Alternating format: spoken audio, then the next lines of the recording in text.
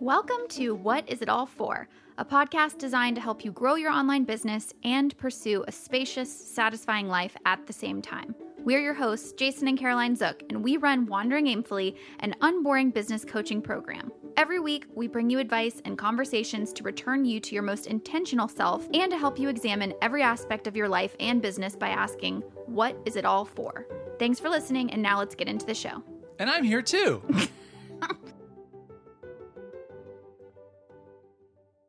Pow, pow, pow, pow, pow, pow. Hello, welcome to the podcast. That's how I kind of feel like our brains are going to be throughout this episode. Oh yeah, it's going to be a big. Because there's so much we want to share. This is a also amazing timing of this episode when you were doing how happy does the this prep make you for this. As this episode is being published today on November 9th. Yeah. I looked back at my photos. When we arrived in Portugal last year. This is the day we arrived. It was November 9th, 2022. So as of today that you're listening to this, we have been living in Portugal for exactly 1 year. Jason loves a clean moment. We call it a clean butt moment in our house because you just like to have a clean butt. A tidy calendar. Yeah. This feels very nice to have that clean 1 year in Portugal. Very truthful. We're also not recording that far away from November 9th, so it's pretty close. But excited to share a lot of different things with you all. So this is going to be more of a life episode here. Yes. A little bit less on the business side. Although I bet we could probably talk a little bit of business things in here of just how our work. It's not in the notes, bro. No, I know. But we love straying from the notes. So we're going to talk to you about kind of the house and neighborhood where we live, admin stuff, what's it like to move to a new country, the healthcare system, learning the language, making friends, because that's very hard as adults, food, shopping, the biggest differences we've found from the U.S., and then our overall pros and cons. For us personally. Yeah, along with what maybe made this more difficult, what made it less difficult, and then our favorite parts to round things out and what we're looking forward to in the future living here. So if you find any of that interesting, keep listening. And if you don't, I highly recommend 60 Songs That Define the 90s. It's a great podcast. Or How Did This Get Made? Another one of my favorite podcasts. So you can just click off of this one. We haven't listened to a 60 Songs in a while. We should. You haven't. When you been listening to those without me? While I'm cooking, while I'm walking. No, you always listen to How Did This Get Made when you're cooking. That's a lie. Well, I do listen to that a lot. Exactly. Yeah, but sometimes I pepper it in. I feel like you've been podcast cheating on me. A little bit. This is the thing. This is the thing that happens in couples. We have when it comes to podcasting, we have an open relationship. We really do, yeah. You can do that. That's okay. Netflix shows, maybe a little bit tighter in the relationship. No, that's more of just strict monogamy with the Netflix. Hey, can I watch one of these episodes? How dare you even ask me? How dare you? Yeah, do not cheat and watch an episode. Okay, so I want to share a whole episode here of what the move has been like. Yes. For those of you that maybe are just clicking into this or a friend sent it to you. For the first time. Just a quick background on us. Oh, great. We met in Florida. Mm-hmm. You grew up there. You were born there. I kind of lived all over the U.S., but I've been there, was there from 2000. I went to college there. We lived there until 2015. We got together in 2010. We decided to move and uproot our lives to California, basically on a whim. A whim. We moved to California. We lived in the San Diego area for multiple different places around San Diego. And then we moved here to Portugal after traveling in Europe for a year in 2022.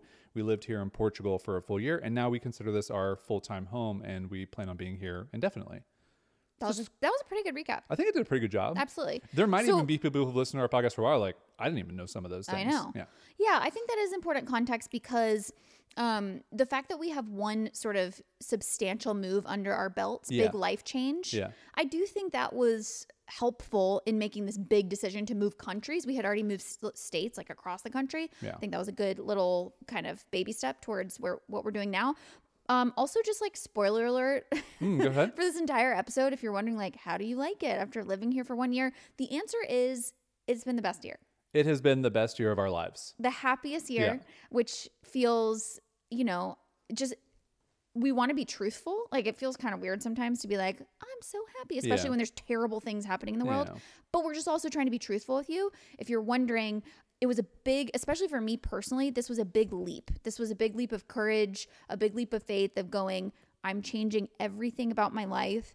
Jason was like pretty much on board. He's more adventurous than I am. I would say I'm not like bungee jumping adventurous, but Exactly. I'm like life decision change adventurous. Yes, you're definitely more life decision change adventurous. And I would say I'm not unadventurous, but compared to you, again, we talk about this often. You are the accelerator, I'm the brakes.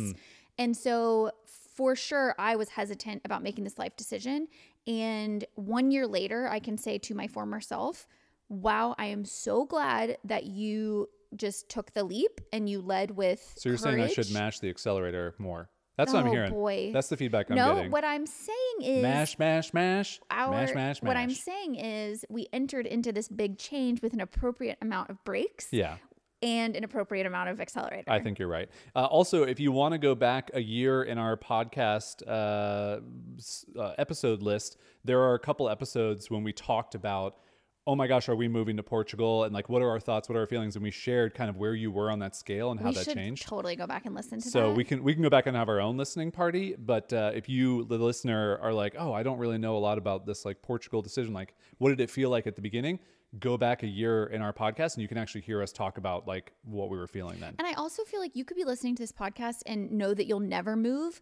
But I still think listening to people who have made a big change in their lives might be helpful and valuable, because you might be considering a big career change, a big shift in your business, a decision as it relates to relationships, like all of these big moments in our life where we feel like these two distinct paths are in front of us. Do I do A or do I do B? I think we're all confronted with those at times. Do you accelerate or do you brake? Oh, how does that feel? You're less excited about that. Do I do A, accelerate, or do I do B? See, I knew you didn't get there as quickly as I did. You just have to loop me back in. But it felt good once you like realized. I do love that. I know you do. The other thing that I was going to mention here, should we start a podcast reacts, like where we react to our own previous podcast?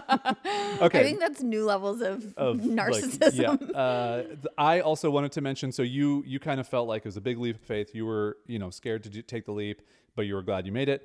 I felt like moving to Portugal and just Europe in general really confirmed all the hopes and dreams that I had of just a simpler, calmer, slower pace of life. Mm-hmm. And I think that for anybody who lives in the U.S., and the majority of people who listen to this podcast live in the U.S., although we do have a good portion of people who don't, I think many of you maybe know that things are fast-paced, stressful, there's a lot going on, but it's what you're used to. Mm-hmm. And now that we're out of that for 2 years, I can just tell you from stepping out of that, I don't look at it as a bad thing. I just look at it as like, I personally wanted a slower, calmer pace of life. Right. And this has absolutely done that for me. And it has broken a lot of my tendencies of like, I got to get to this place early. We got to be efficient. I got to do these things. Like that was very ingrained in me for 40 years of living in the US. Mm-hmm. And now I've moved to Portugal and like things are just slower. And like people close their businesses in the middle of the day because they just want to take a break or they have a family thing they want to do.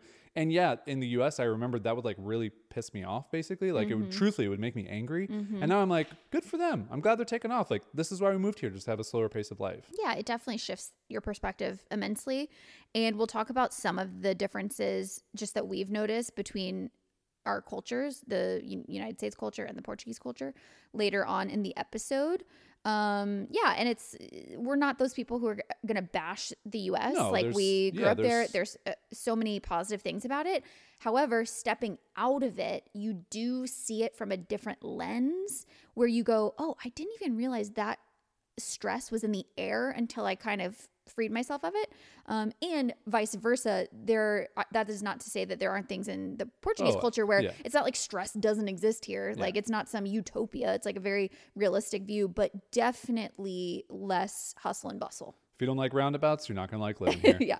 Okay, so let's get into our categories here just to discuss some topics of now that we've been here for a year. Yeah. So starting with our place where we live. So our house and also our neighborhood. So we rent. We did not buy a house. That was important to us also. I know some people who just buy a place in Portugal, so like sight unseen and just come over here. Especially with the Golden Visa program, that was a very attractive way that I just can't ever believe buying a house without seeing it or living in the country. But anyway, so we were renting. We just really lucked out on finding a rental home in a neighborhood. So this is a neighborhood. It's not like a gated neighborhood, but it's definitely its own little sort of community. And it's a little bit tucked away. And we are walking distance from the beach. And how many homes would you say there are in this neighborhood? I think there are like 40 or 50 homes. So let's call it 40 or 50 homes just to give you a picture. And I will say that one of my hesitations about that in moving to a neighborhood was, I think what probably a lot of people think about that is, okay, you're moving to this new country. You want to experience all the culture of that country. You want to immerse yourself. Why are you going to go live in like basically like a little enclave of mostly expats? Because basically everyone in our community, I mean, it's majority expats, not Portuguese natives. And, so my hesitation in moving here, even though we loved the place and we actually didn't find many other rentals at the time when we were moving. So I was like, I'm glad that I like this place. We didn't really have another choice. But my hesitation was, am I going to move to this country and feel like I'm totally shut off from the culture? And I will say that has not been the case. There are definitely parts about it that are a bubble. I'm not going to lie, but in the best way to me, because the part that I didn't foresee is that we would plug into this like really beautiful community, very multicultural community, and get to know a lot of our neighbors. I think the truth of the matter too is we all live in bubbles everywhere. Right. So it's like, even back in the US, like we still lived in our own bubble. We still saw the same people, did the same, like it's, right. You create a bubble everywhere because it's what's comfortable for life. Right. And I think here, when you're looking to move to a different country or even a different state or whatever, you're thinking like, oh, well, I want to change, from where I was and what I was doing. But it's like, yeah, but having a bubble is kind of good for a lot of reasons, because it makes things a lot easier when you're moving here. It's like this little village. Do you know what I mean? Like to equate it to like, eras past, I can imagine you get some of the same social dynamics as living in a small village. Yeah, for sure. Because you know your neighbors,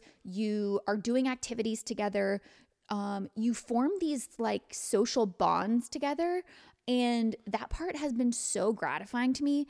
Maybe those of you listening are like, yeah, that's like we live in a neighborhood that is totally normal. For Jason and I, especially moving from Florida, like we really didn't have any friends in our neighborhood in Florida. Then we moved to California. We had like an immediate circle, but certainly not our neighbors. We always kind of felt like these transplants, especially because we were moving every 1 to 2 years.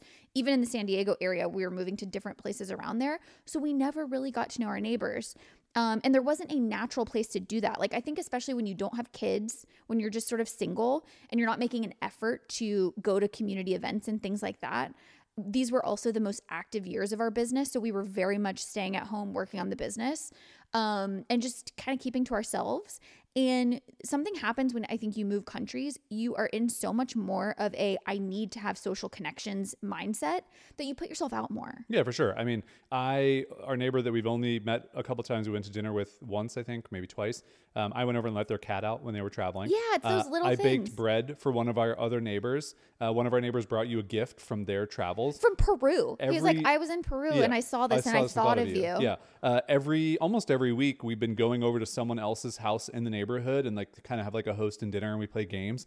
Like we never have lived in a place that has done those things. And I think little things like it's that community feel of like it takes a village, where I know you have a surgery coming up and I was thinking to myself like, okay, like I can't believe we live in a place where people would so happily be like, oh, do you need groceries? We also probably have 5 people in this neighborhood that we could ask to help. Yeah. If we moved here and didn't live in like a community like this, we would have really no one to help that we would feel that close to. I mean, maybe there'd be someone that we'd run into, but I think the other thing that I was going to mention when you were talking about like kind of living in a village is, and like feeling like you're maybe not living in the culture or the country that we moved to.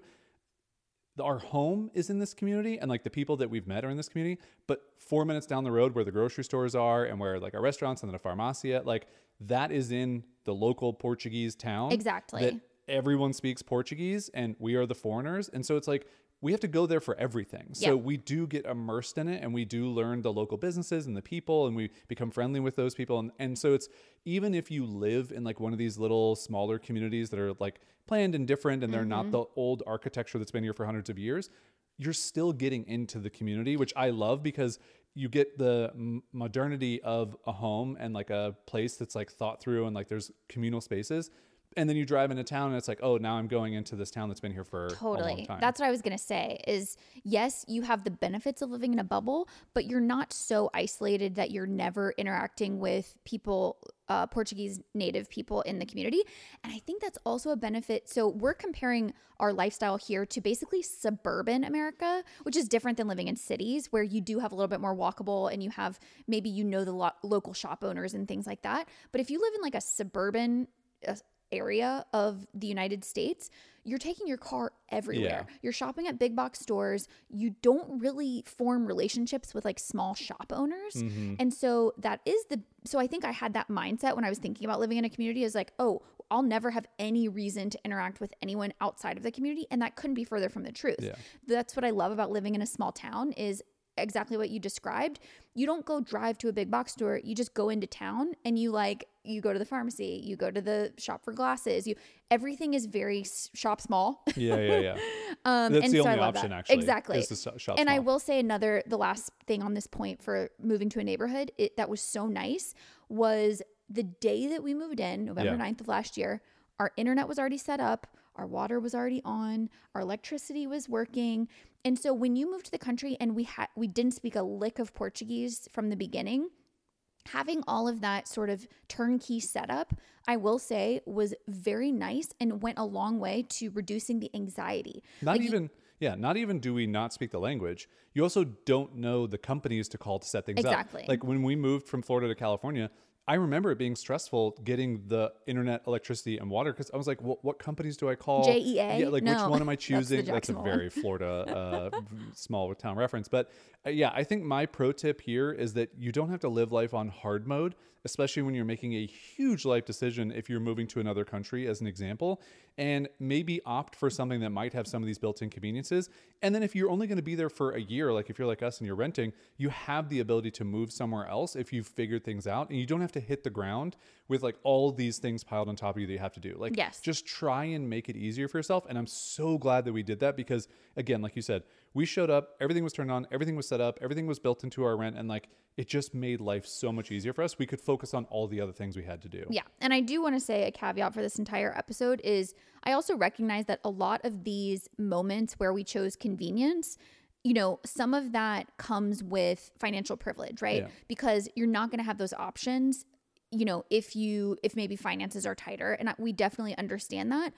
We had reached a point in our lives where our businesses were doing well. It's not like we were moving here right out of college or something like that. So we had a little bit more financial leverage to be able to use that financial leverage to choose some of the convenience. So I just want to point that out. We're very aware of that. And of course, all those things that you just mentioned, you could do your research and you would figure it out. Yeah. However, I was going to say, if you're moving to a country and let's say you're looking to rent and, here the Zillow of Portugal is called Idealista. And let's say you're looking at places and you're contacting, agents. Those people can become your points of contact to find those things. Exactly. You don't have to move into a community where it's all set up for you. We didn't even know it was all set up for us. So I just assumed we were going to have to do it. Yet I found out once I was like, oh, it's already taken care of. This is amazing. What a nice thing to have. Yes. And I think the big kind of transferable thing that you mentioned there that is across the board is just you can enter into this big change in life with some intentionality around allowing yourself to choose convenient and easy in certain aspects. You don't have to make it so hard on yourself when it's already going to be a big change. Exactly. Granted, if you want that challenge, more power to you. But we were very clear from the get-go that we knew it would be difficult in some ways, and we just didn't want to make it more difficult on ourselves. Let's move into the next category, admin stuff. This is a nice segue because we did just touch on some of the admin stuff like the water and the whatever. But I just thought this was a category because I'm not going to lie, moving countries is it's a whole other part-time job. Yeah, exactly. When we moved from Florida to California, we didn't have to get a visa. We didn't have to sign any papers that we had to translate in Google Translate. We didn't have to do any of those things. It's very easy. Didn't have to change our tax scheme. But I will say overall, we'll talk about a couple of the things. Overall, it is a good amount of things to do, but it's also not so overwhelming that it is impossible. And I think that's the thing that I would tell anyone who's about to do this is embrace the fact that it's going to be a lot of to-dos, but also know that many many people have also done this, and you can learn from how they've done it, which is exactly what we did. So like our residency cards is a perfect example. We had the D7 application, which is the short-term visa that you have to get first. Then we had to go back to the US. We had to do a bunch of things for that. We had to get our CEF appointment once you get the D7 visa. Then we had to get our residency card picked up. So all in all, it's a lot of different steps. There's a lot of papers you're filling out. There's a lot of things you don't know. You're looking up a lot of stuff. It took us 13 total months to get our residency cards in hand. And that's a long time and it's a lot of work. But I will say it also was not so overwhelming and stressful that entire time that it felt like, oh, I would never do this again. No, you take it step by step. That's my biggest piece of advice. Try not to get overwhelmed. And this was another place where we said, okay, let's use a little bit of financial leverage here to buy a course from people who have done it before. And that was a good investment because it saves you the time of researching every piece of it of your own journey and just following the steps that someone else has laid out for you. Exactly. And there are services that help you get your tax number when you're first getting set up, or help you set up your first bank account. If you're not here in person to do that, you can do it online. Those things, they're not that expensive in the grand scheme of things, and they are nice to be able to do when you're far away. And again, yes, that is a privilege to do that, but you can also plan for that. So if you're going to make a move like this, maybe instead of doing it 6 months from now, you do it 12 months from now. And for those 6 months gap, you save up a little bit to be able to buffer in and pay for some of these things. And you Absolutely. just kind of plan for that. You plan for it, for sure. Yeah. So just all the to-dos. So the big things were like banking, setting up with banking. What do you do for healthcare, insurance, taxes, phone stuff? I mean, there's a lot of categories that when you are in the country that you're born in, you sort of take for granted, and you just go like, oh, this is just adulting. Yeah. And it's like, oh, this is next level adulting. Yeah. Well, and again, like we choose the difficult parts of that process, and then we choose the parts that are easier. And so like one example is like our phone plan. I did research for a while on like, okay, switching our plans to a Portuguese plan and blah, blah. And I just decided, let's just stay with our US T-Mobile plan that has international data. Our phones are going to be on Wi-Fi most of the time anyway, because we're home most of the time. And then we're just going to get a Portuguese phone from a local Vodafone store that's just a pay-as-you-go. So we'll have a Portuguese phone number that we can put in different things online when we need, or a Portuguese phone number for different things. And that has worked out fine. Now, next year, maybe we want to figure out a combination of combining to have a Portuguese phone plan to make it easier, but also I wrote down like, is the juice going to be worth the squeeze for me to like think through all that? And like, it's not even a money savings thing at that point, because it's probably going to cost about the same in the data usage. Like those things are pretty similar across the board. So it really boils down to every one of these admin decisions, just going, should I just make it easier on myself and just like continue to use X, which will still work, instead of like thinking I have to change over to Y, which doesn't even really matter. So yeah, it's a lot of those little decisions. And I think that what I tried to do, especially for this first year, was not tackle them all, because you don't have to tackle them all. Exactly. And what I wanted to say too is it's funny looking back now that we've been here for a year, and you go, wow, we really have gone a long way to establish ourselves with all of these like admin things, but it was because we didn't do it all at one time. Yeah. So we only tackled the next thing that was necessary. So it's like the banking was the first thing, because you kind of need that in order to like sign your rental agreement and get your NIF and everything like that. So that was step one. And then we said, okay, let's just have some travel insurance for a couple of months in order that would cover us here. And not worry so much right out of the gate about getting plugged into the healthcare system. Yep. So we did that in, I think, January or February. So we gave ourselves a couple of months. Then it was like, okay, now we need to do the taxes thing, make sure we have that set. So it was just, we took it one step at a time. And I always, actually, for those nerds out there, I think I've talked about it before, but I love Notion. And so I just created a Notion project for myself called Move to Portugal.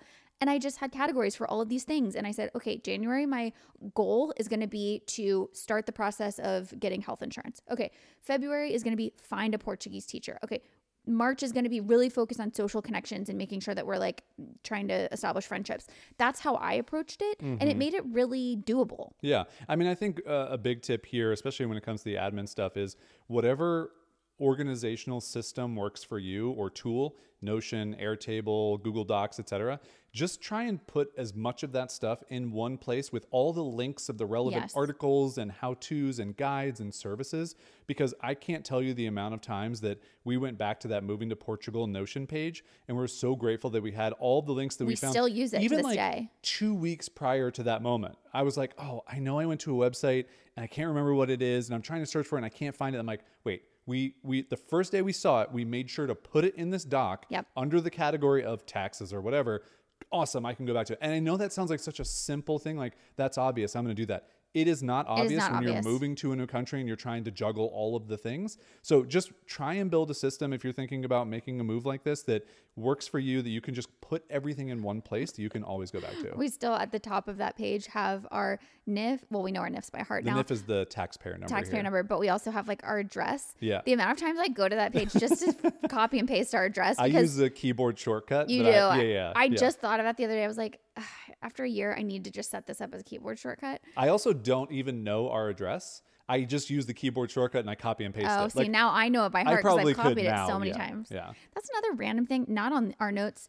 Addresses are formatted differently in every country. Did you know this? Yes. They when you go from US to Europe, it is a whole different adventure. I send our address to our friends and family in the States, and they're like, can you send a photo of how I'm supposed to format that? I will say I have a little bit of a cheat that I knew how to write our address, or at least had an idea, and it wasn't so surprising because of the welcome packages that we used to do for Buy My Future, Buy Our Future, and Wayne members. Probably half of our members are in Europe. So I would have to figure that out. And let me tell you, like the Netherlands is very different from Portugal, which is very different from Croatia. It's true. So it's very fun. So the only things really left to do are we have to do this atestado thing. Which is what? It basically is just... I still don't know what most of these things are. Yeah. You all are hearing this is a document that you basically have to go to your local township, which would be like I think it's Lariña and Atalaya. Okay. And it's in town. And we just basically have to go in there and say like, hey, we live here. Can you give us a document that says that we live in this neighborhood? You agree? Yeah. And I think you need it for certain things. Something. Okay.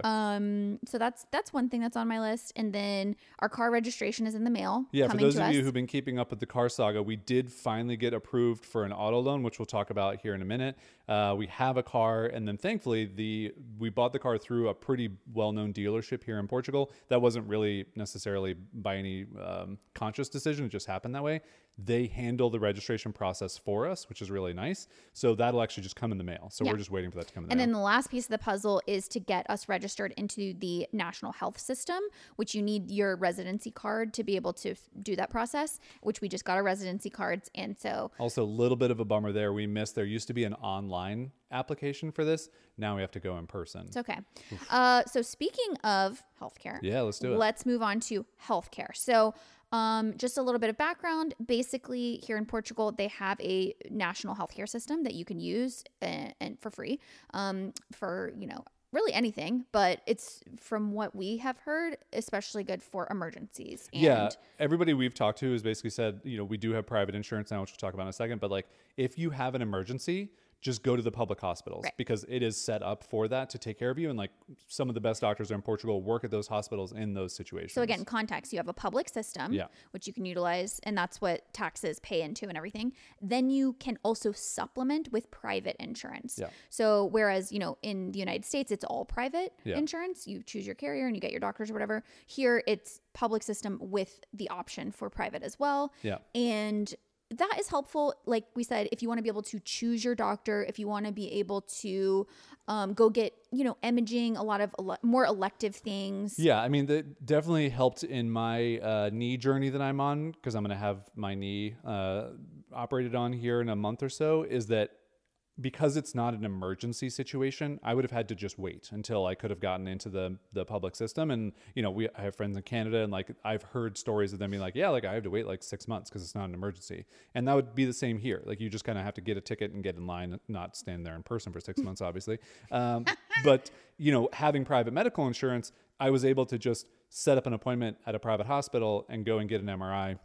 And I'll talk more about that in a minute. But I think the thing that we really wanted to highlight here that was an awesome thing that we found through some recommendations was this company called Serenity, which is basically a medical concierge, and you get a registered nurse who is your point of contact, who speaks Portuguese and English. And this service is extremely affordable every single year. And it basically just gives us a point of contact who helps us find the right places to go for different medical, dental, etc.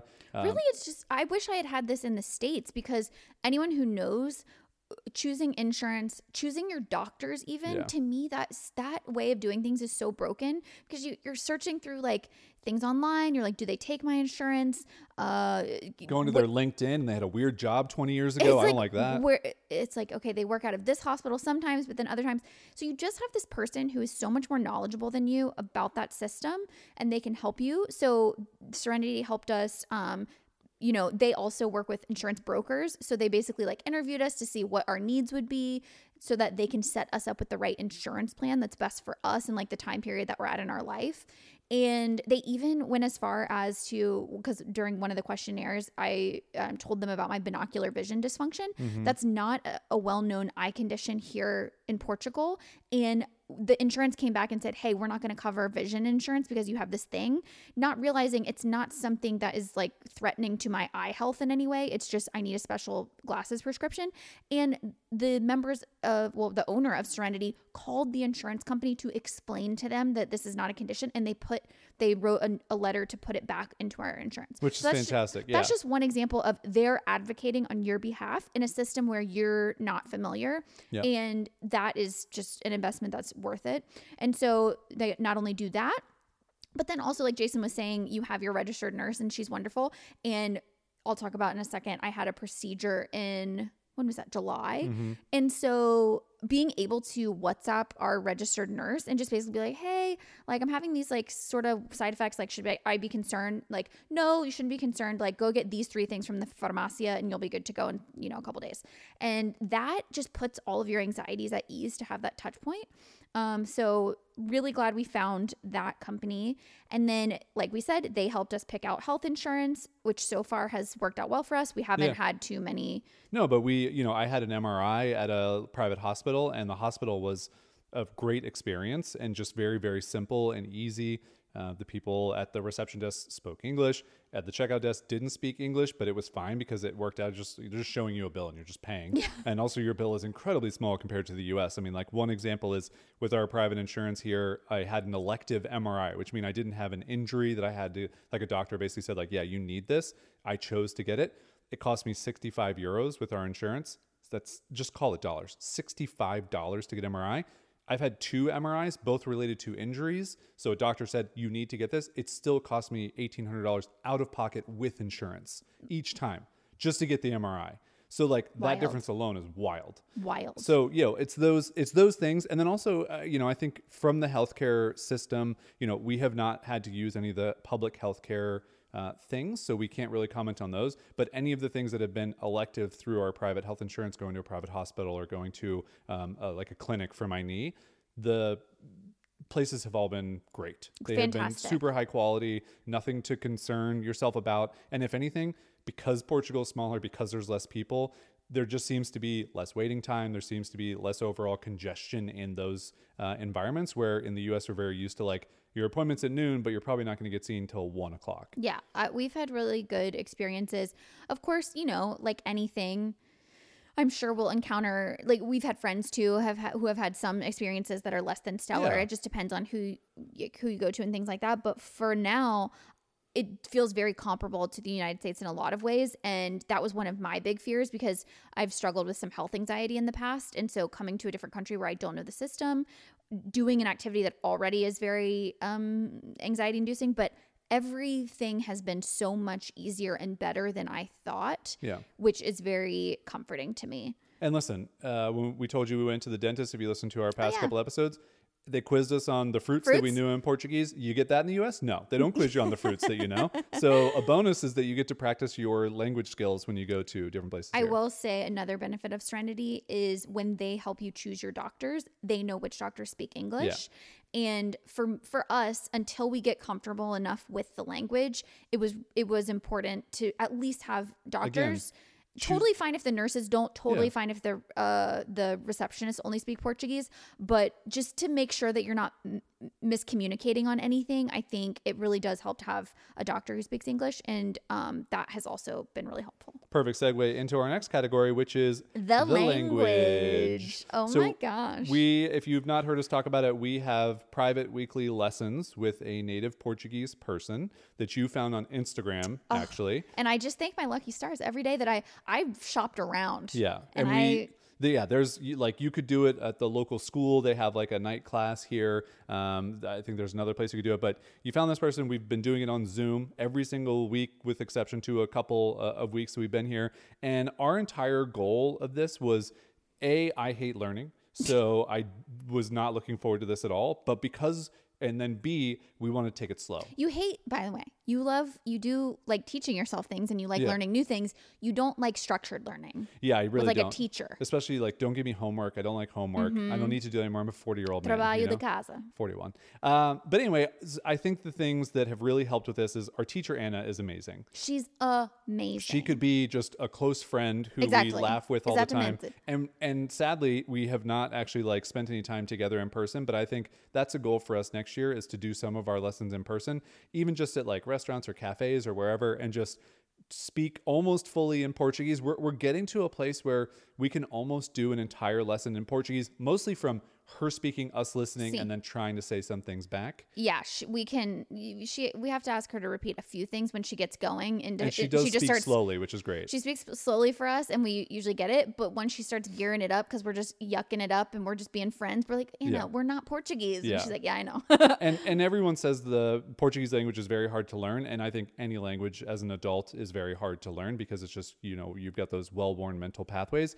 But again, we're just taking it slowly. We have been here for a year. We've done a lesson almost every single week for a year. Thinking back to where we were a year ago, when it's just everything is daunting. You can't read a single word on a piece of paper. We couldn't even pronounce things. Definitely couldn't pronounce things. Our pronunciation is up for debate now. Of course. But it's better than most. Yeah. We're always going to be a foreigner speaking this language. So it's, we think about that all the time when we're saying things like, even just simple things like, tudo bem? And it's like, how are you, or whatever. It's like, am I saying that in a way where someone hears it like, how are you? Yeah. Because I'm like pronouncing the words, whereas they're saying like, tudo bem, like they're just like smashing it together. So we'll see how that this kind of goes for me. time. I know that this is like taking our lessons every week is something that you have to do in order to get to the ultimate goal, which is you want to be able to like be connected to the culture and speak more. For me, it is something that adds so much value to my life. I love learning. I've always wanted to learn a language fluently, but it's such a time investment that like I would always get to a certain point. Well, first of all, I took Latin in high school, not exactly the most practical language, but then I took Italian in college, but for my major, it was like a really big time investment to do like a language major or minor. So I just stopped at 2 semesters, but I loved it so much. So this is like fulfilling like a life dream for me to be able to speak a second language. And honestly, I could foresee in like 2 or 3 years where we feel like we're pretty solid with Portuguese, to layer in another language on top of that, because I've just I've just been enjoying it so much. We is a strong term there. No. You could layer in if you'd like. I will. I'm just hoping that in the next, year or two, I feel like I'm almost fluent, but proficient enough to have a full conversation with someone and not have to ask them to speak at half speed so that I can understand things. But this is, I think, learning the language here. And it was something that we from day one said that we wanted to do. There was no, we don't want to do that. We don't want to learn a different language. It was like, no, we're moving to a country. We are the foreigners here. We want to show this culture that we appreciate it, and we want to be a part of it in their way and their language, and not just always default to English. And cannot overstate how much of a positive impact it makes when we try. It's little things. It makes a big difference. Absolutely small things. Like we went to for the first time, like the UPS store here, but it's CTT is the company, and we had to pick up a couple packages that didn't get delivered. And so, we walked up and you basically said like, in Portuguese, you said like, I don't speak Portuguese. And she was like, you speak a little. Yeah, and again, she replied back in Portuguese. She was like, bocadinho. Yeah, and so it's those things. And then she spoke fluent English. So then she was like, okay, I'll just speak English because it's easier. But the smile that comes on people's faces when you show them that you're trying, it completely softens the experience to just, I'm a foreigner. I'm going to speak my language. You're going to speak yours. I expect you to speak mine. And like, this is our relationship. And it's like, no, you kind of soften the blow of that. And I think it has made such a better experience all around. My favorite thing too, when you have an interaction like that, and when someone smiles and you can tell that they are open to you kind of like practicing a little bit, is I'll just try to say words that are applicable in that. So she was getting our packages and we were able to say like cinco, because we knew there were 5 of them. And then when she went to go sign things, she was like, okay. And then we said próxima, like the next one. And then the last one we said último. So it's like the last one. And just throwing those words out there so that contextually you're practicing them when it makes sense. And it almost feels like the person gets so excited because it's like you're a toddler saying dada for the first time. They're like, oh my goodness, look at you. And then when you say it wrong, they're like, sweetie, let me help you and here. it's not in like a condescending way at all. It's in this like most warm and welcoming way. And we'll get to this in one of our, favorite parts about living here, but I just cannot say enough how welcoming and warm the Portuguese people are as a whole. I just feel like they are always willing to help, always willing to be kind. We have not had a lot of negative run-ins at all. Honestly, traveling throughout Europe, we only went to 10 countries last year, but we basically saw this everywhere. And I think a lot of it just starts with, learn a couple words, try and be patient, try and, be humble with the fact that you're not the person who lives here. This isn't your culture. And I think it just goes such a long way. And so, for us, we're going to continue to learn the language, taking it slowly because I hate homework and I don't want to take it faster, and we don't have to. And I just started watching a Netflix Portuguese series without subtitles. Nice. To see if I could understand what was going on. And you got about what percentage? I'm 50% of the way through the first episode. Oh, you mean like my comprehension? Yeah. Oh, 15% max. Yeah. We were watching a show together that we don't cheat on each other with Netflix wise. And we would pause after like 2 minutes, be like, how many words did you get? Be like, I know he said obrigado. So I got that one. Got that. Through context, I can see the mission that they are on, but I don't exactly know what they're talking about. But you just try and see the mission. Yeah. All right, let's get not going well. I know that. There's some drama for sure. All right, let's get into the next category, which is friends. Okay, so we talked a little bit about this. Our neighborhood is obviously kind of the first concentric circle of making friends here, and that has gone such a long way for us feeling like we are socially connected.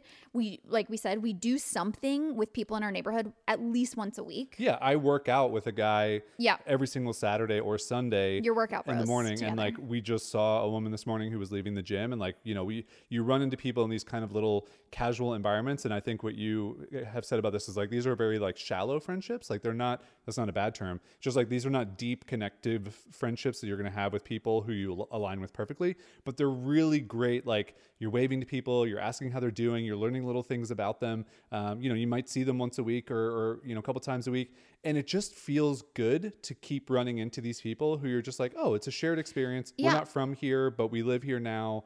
We all love it here. I forget what it was called, but I read an article about this maybe like a year ago about how in a lot of ways the pandemic was so damaging to this type of connectivity because you take for granted those, and again, shallow is not the right word, but it's sort of it's these acquaintancy type, and I would say the people we ran into that you were just describing are deeper than an acquaintance, but anyway.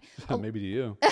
But you have these sort of neighborly friendships, right? Where you're not hanging out in such a deep way, friends for life type of way, but there's such a value that it brings to your life to be able to care about people in a way that is like, how are you doing? And can I help you with anything? And the article I was reading was talking about how during the pandemic, those went away. Mm-hmm. And actually, like, we see the loneliness epidemic and we see how it affected people's mental health and physical health. And we take for granted some of these more, the parent you see in the pickup line, or, at the soccer game, or the shop owner, or the same checkout person you see at the grocery store. The 84-year-old man and his pumpkin patch. The 84-year-old farmer that we love chatting with. Like, those things are so important for feeling connected to your community and just as a person, for that sense of connection. So I have loved that. Now, we also have made an effort to try to make friends outside of our neighborhood. And some of that is like friends of friends. Some of that is like finding people online and reaching out and saying, hey, do you want to go grab coffee? That we've met a couple of people that way. It is a slower process, I think, especially like I was saying, because we don't have kids yet. There's not that like natural thing where you're sort of in a group activity where you're like, oh, hey. But we have kind of had this approach of, once we make a friend, if we get invited to something, come to a group dinner, come to a birthday party, we will say yes, even though, total transparency, we're both a little bit more introverted and like parties are not our favorite things. But when you're living here and you say that you want social connection, you have to open yourself up to those things. So we'll say yes to things that we know are going to be a little bit draining in the present moment for the long-term benefit of making friendships and getting connected to people. Yeah. And this kind of goes back to the neighborhood category of another huge positive for picking kind of a built community that like has a neighborhood feel and like some communal spaces. You know, I can always see these couple of houses that are kind of across the hill here. And I remember that are not in our neighborhood. That are not in our neighborhood. I remember seeing one of them was up for rent and, you know, it was kind of on our list as a possibility. And I think about how different our life would be if we lived there, where I've never seen anybody come in or out of those homes. So we may have been the only people that live there. They're just empty. We wouldn't know anybody around the neighborhood because there's not really a neighborhood there. You have no reason to walk. There's nothing over there. There's no communal spaces over there. As opposed to where we live now, we're always bumping into people. We're always, every single day I'm waving to someone when I'm walking up to the gym or wherever. And I just think that makes the experience of living here so much easier and happier. And you make that choice to be like, okay, like I don't know what it's going to be like to move into a planned neighborhood, if you will. But I do know that the exponential return of not living by myself in isolation is much better here than it would have been over there. Just and I think if that had been our only option, the route that I would have gone differently was maybe I would be more of an active participant in some of those like Facebook groups and things like that to see what are the local events that are happening. Are there people I can meet up with? Can I put myself out there and say, oh, hey, you're going to like the arts fair. Like I'm going to be there too. Do you want to meet up and grab, a cafe? Yeah. Exactly. Cafe. All right. Next category is food. So this was obviously a very interesting one for us because we're huge foodies. We love eating. We love the experience of food, especially in restaurants. And I think the fun thing to relate back after being here for a year is that we've never felt a shortage of delicious places to eat. Oh my gosh. I'm thinking of a place right now that I want to go for dinner. Nice. And I think that when you compare it, like if we're just doing a direct comparison to especially our lives in San Diego, there's so many more options of places to eat there as opposed to where we live. Now, we also live in a small town, so that's another part of it. Like we're not really comparing apples to apples in like the type of area that we lived in California.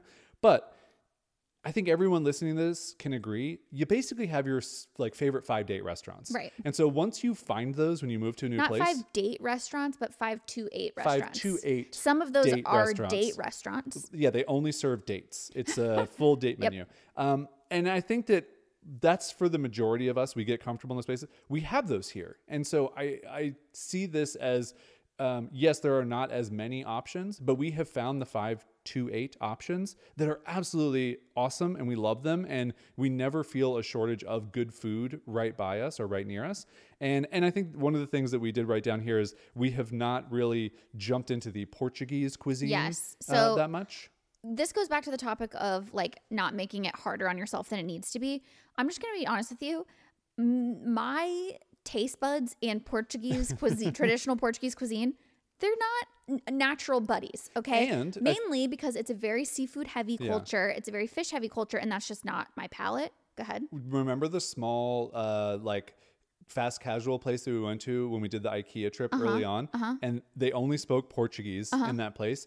And remember how uncomfortable that was? Yes. And then you're trying to eat a meal and you're not even enjoying the food. And so I think the reason why we've kind of pushed off some of the like local Portuguese cuisine is like, you're going to be uncomfortable going into a place and like, yes, I do want to try things, but also I don't have to live life on hard mode. Exactly. And so knowing that, I think kind of sticking to our more comfort zone when it comes to cuisine this past year was a good bridge year for us. Again, going back to like, don't have to do everything so hard. You don't have to go like full immersion. You can if that's your style, but for us, it was more important to go slow and steady. So next year, I would really like to put it, and we'll end with this of like what our 2024 goals are for our Portuguese immersion.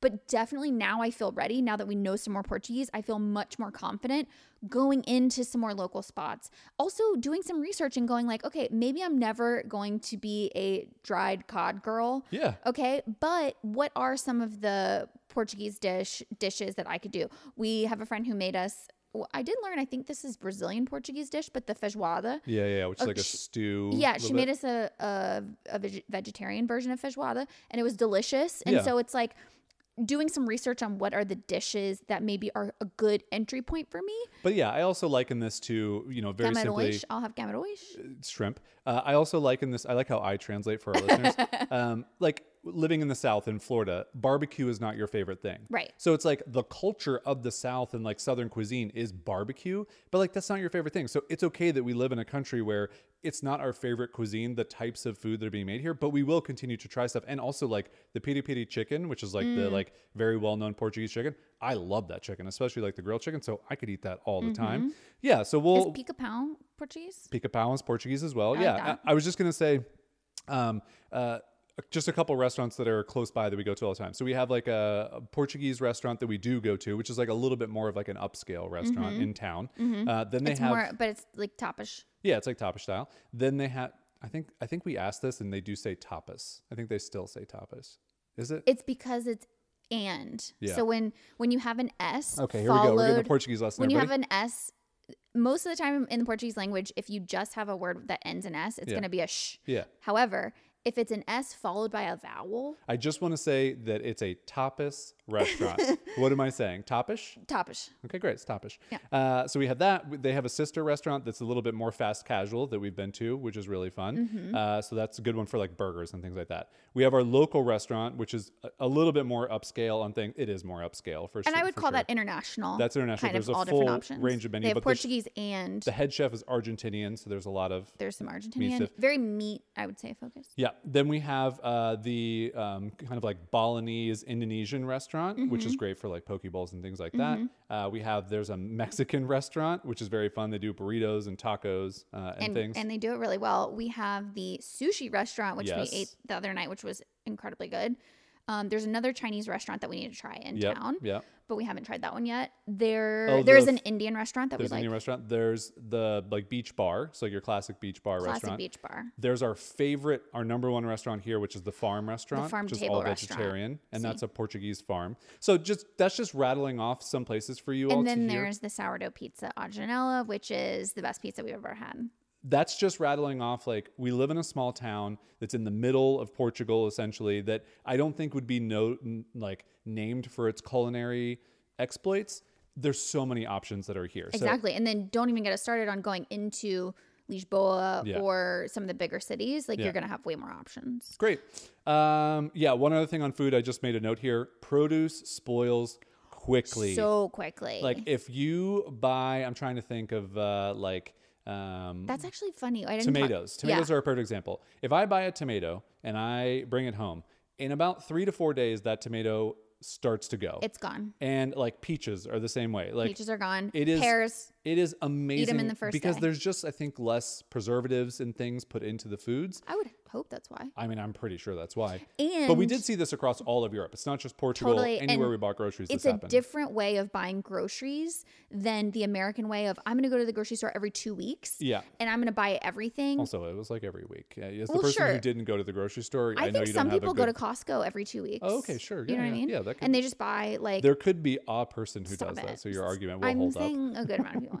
I'm just saying it's a totally different way to go grocery shopping Yes, than in the States. absolutely. Here you're going more often and you're just being very mindful of your produce. I didn't really understand that when people are like, oh, you're going to go to the grocery store like twice a week because I'm just so used to going like Saturday or Sunday. I would go to the grocery store and like that was it for the week. Right. And it is here. You're like, oh yeah, I'll go get some eggs and some apples and like some yogurt. And that's also why the carts are like so much smaller. Yeah. Remember when we were staying in Lisbon and we went to the little organic grocery store and we would buy for like the whole week and we'd be at the checkout and I could always tell people being like, You just buy them for the two what, of you? yeah, what This are you is too doing? much. And Yeah. it's just a different way to buy groceries. All right, let's move into shopping. Speaking about buying things. Yes. Okay.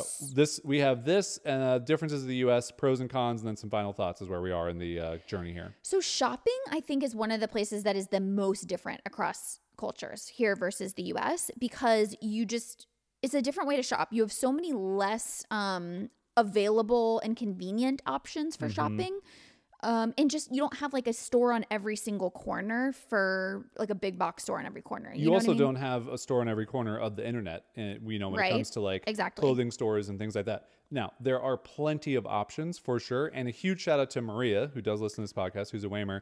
She put Thank together goodness a for Google Maria. Doc for us of like stores that she thought we would like, not just all of the stores, like she picked out stores that she and thought she did we a would like. fantastic job because about half of them I still are my go-tos. Yeah. What's the one that you just got the sweater from that you really love? I don't know how to pronounce it. Desigual. Desigual. And then one that's one of my favorites is there's a place called Flavors, which is spelled with an E instead of an O. And they have like international foods you can order. So like I just ordered some hot sauce from there because like Portugal doesn't have like, you go into a grocery store in the US, you have 50 hot sauces to choose from. Here you have piri piri sauce. Like that's basically it. So, I love having some of those options, but it's definitely not as many. One of the things that is, I think, very helpful is there is Amazon here. There is Amazon here. It is very different from the United States Amazon in that there's like so much less selection. Yeah. And then a lot of things are weirdly like priced very high. Yeah. Well, yeah. Because I think that, like they're importing it. I remember basically. what were you looking for? Was it like a wood wine holder, like a wood wine rack? And it was like 200 euros. You're like,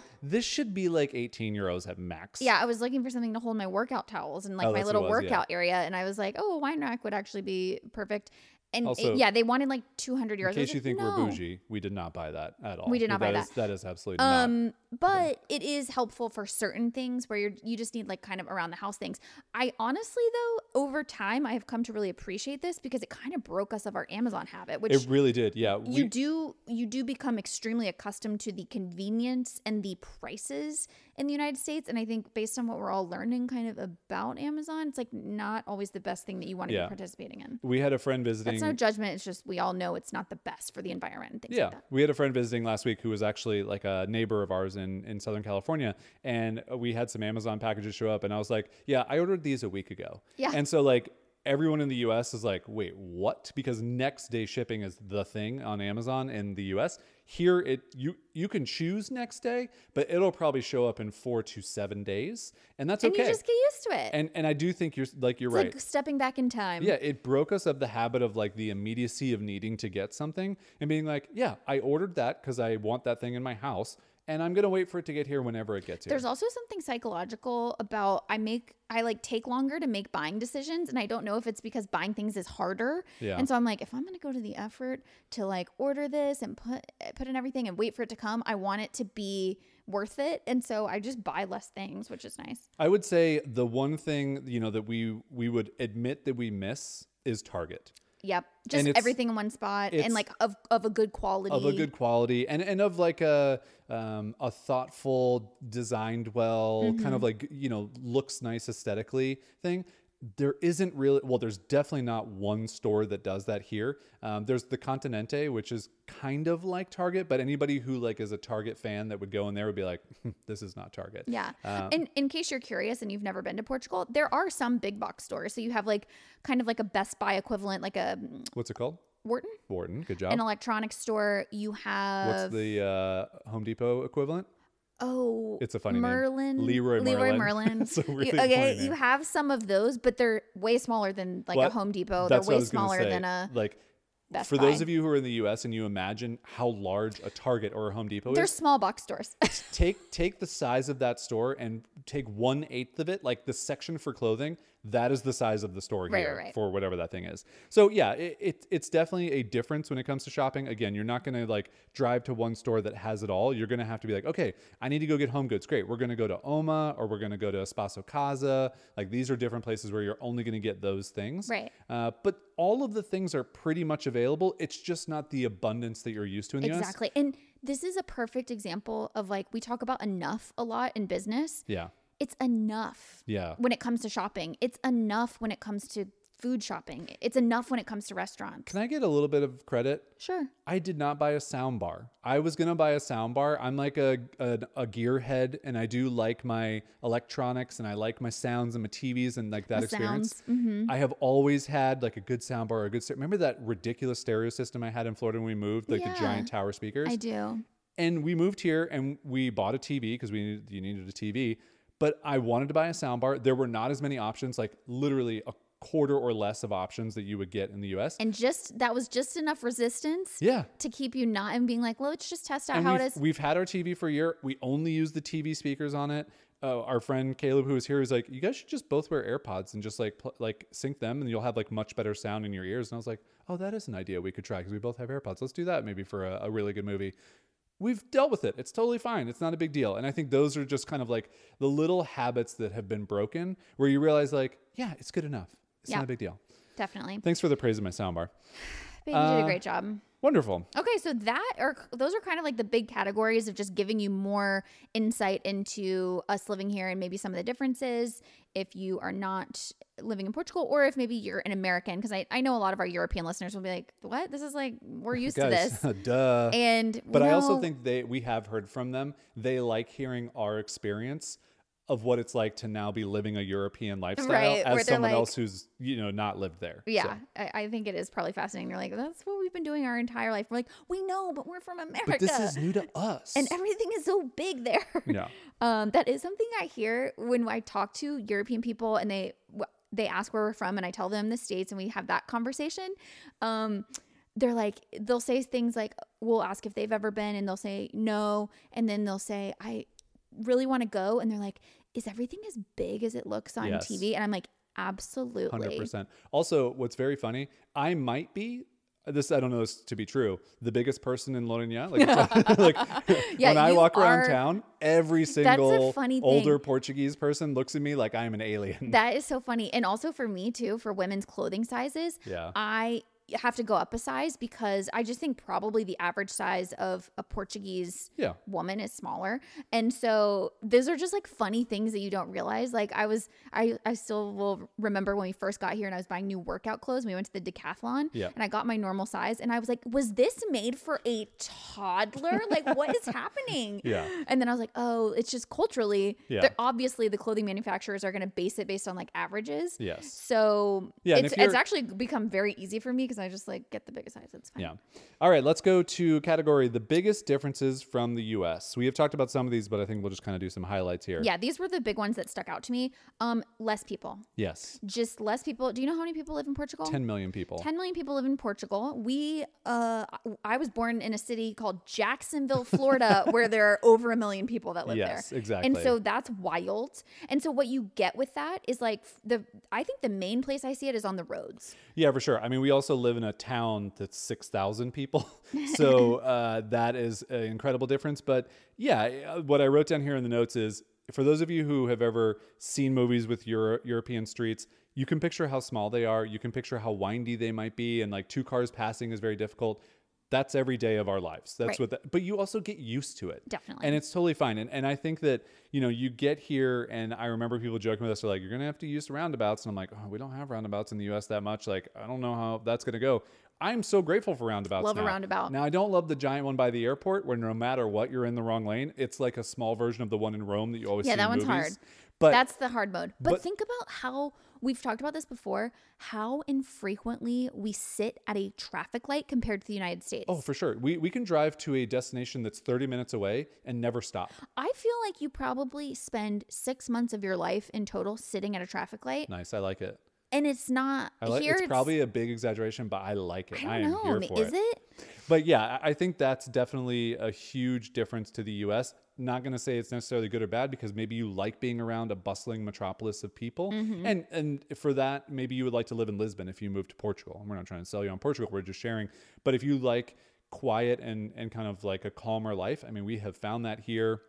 Again, like have not seen traffic in Lorena the entire time we've lived here. We've driven. You get some traffic if you're driving into Lisbon, but that's literally it. And for me personally, who deals with some driving anxiety, it feels a lot more doable to like and less scary to drive when you just know there's less cars on the highway. Yeah. There's so many less cars on the highway. You're not dealing with California's like 6 lanes of traffic where you're going to be stop and go and there's going to be accidents. We've probably seen 2 accidents. Yeah, knock on wood. Time. I mean, it has been and that's much just less. What you get with less people, right? And I think you can feel it in the air. Yeah. I think you can feel when people are kind of like fighting for like space and resources versus when there's like enough space. I will say the Portuguese drivers can be a little bit aggressive. Like they'll follow you closely. They'll change lanes in front of you closely. It's not a malicious thing because you'll pass them and they'll be smiling or whatever. It's, a little bit different in the US and there's a lot more road rage in the US. I would agree. But I do love driving on the highways. This is all over Europe, not just Portugal. People move over. And it is just like the law is you get out of the passing lane and you stay in the right side if you're in a country that drives on the left side or the right side. And it is just such an efficient way to drive. It is a much better way to drive on the highways. And I'm not looking for, that's one thing I don't look forward to when we go back to the US is like driving on the highways and people just like, this is my lane. This is where I'm going to drive. I used to be like that. I was that person. And I'm just like, it's a better system if we all just move over and pass when you're going to pass, but otherwise just like keep going. It's fine. So that's one big difference. Okay. Another huge difference is food. Yes. So the biggest one is, I think, just the portion sizes. Yeah. You do not realize, speaking as two Americans, you do not realize how large the American portion sizes are until you have something to compare it to. And it's not even something that you really notice at like when you're over here, because you just feel like every time you order something, like it feels like an appropriate amount for a meal. But when we went back to the States, it was shocking. It was shocking. I ordered a side of bacon and I got literally 12 pieces of bacon. And I was like, this is a pound of bacon. You just gave me a pound of bacon. This is too much. This is ridiculous. Yeah. And I think about the amount of times that we would go out to eat and I would be so stuffed and full. That doesn't really happen here. No, it's very different. I think the quality of food as well. True. And so it's like portion and quality. And this is all over Europe, not just Portugal. We saw this the entire year we were traveling last year. You just leave every meal not feeling as full as when you leave meals in the US. Yeah. And that extends also to not just portion sizes, but packaging sizes. Yes. So here in Portugal, the funniest thing to me is that you almost always have like a mini size of everything. So like, which is like the standard size. Which is the standard size. Yeah. So like a Coca-Cola that you buy in a store, like a 12 pack of Coca-Cola, it's the size of, it's probably 4 inches tall. Yeah. You've probably seen them and you've bought them as like a joke. A joke. Yeah. It's a mini Coke, but like that's the serving size. Yeah. Or, like Oreos is a perfect example. Yes. You get 4 sleeves of Oreos in America as the standard size. Yeah. 3 or 4, I can't remember. I think it's 4. Here, they only sell the one sleeve. It's just one. It's one sleeve. Yeah. And we get it sometimes and we just go, okay, this will last us for 3 weeks. Yeah. Because we'll have one Oreo after dinner. And that just seems normal to us. As the snacker in our house, I am the professional snacker of our home. I love snacks. I love Cheez-Its. I love Goldfish. I love Oreos. I love all of these things. I remember buying the like gallon tub of Goldfish and like having it all the time. And I think about it now when I want some crackers and I go to the store and like the laughable amount of crackers that come in a box is hilarious to me. But then I'm like, yeah, I probably should not eat that many Goldfish, like just in general. And that is one area where I really do see some of the health challenges that the United States has, where I just feel like the options are actually setting you at a disadvantage, Absolutely. right? And you don't even know that until you just go, well, of course, like Oreos come in 4 sleeves. Like obviously I'm going to get, that's just the way it is. Until you see something different, you go, oh, actually by just buying one sleeve, that is allowing me to make healthier choices where there's nothing wrong with having processed food every once in a while. Like we all need balance in our lives, but we know it's not the best for our health. And so why not set yourself up for, making healthier choices most of the time? And I just find that the way that things are set up here are more conducive to making better choices. I would say that Carlsbad, where we lived in San Diego, it's like a fairly small beach town. It's not a huge beach town. How many fast food places do you think we had in Carlsbad? Oh, dozens. 15, 20? Yeah. How many do we have in Lorinha? 1. Burger King. They've been flame grilling since whatever the date says on the side. Burger King it has the monopoly on a drive-through. That's it. It is the only drive-through. It is the only fast food restaurant around here. And it's never, like in America where you pass by at lunchtime, a drive-through and there's a line out the thing. There's never a line there. I dropped you off yesterday for your hair appointment, and I went through that area. The town is very small, and it was 12 o'clock. And not a single car was in the parking lot. And I was like, this is so wild. Now, granted, they do eat lunch a little bit later here, so I think they maybe will you be missed there. the rush. But yeah, it's very funny. That's just random differences for food. Yeah. Okay, moving on to, we already kind of touched on this, so we can skip over this one. But we said just not a million options for everything. That also extends to food. Like in the grocery store, I think I told you when we went back for my girls' trip at the end of last year and I was buying groceries for everyone and I wanted to get gluten-free crackers. Yes. And I was like, oh, I'll just grab the gluten-free crackers that they have because we have one option here. And I had to choose between 10 brands of gluten-free crackers. I'm like, it's not even regular crackers. It's gluten-free crackers. And just the decision fatigue, I think, is something that also is invisible in the States that maybe you don't realize of like, because there's just so many options for everything.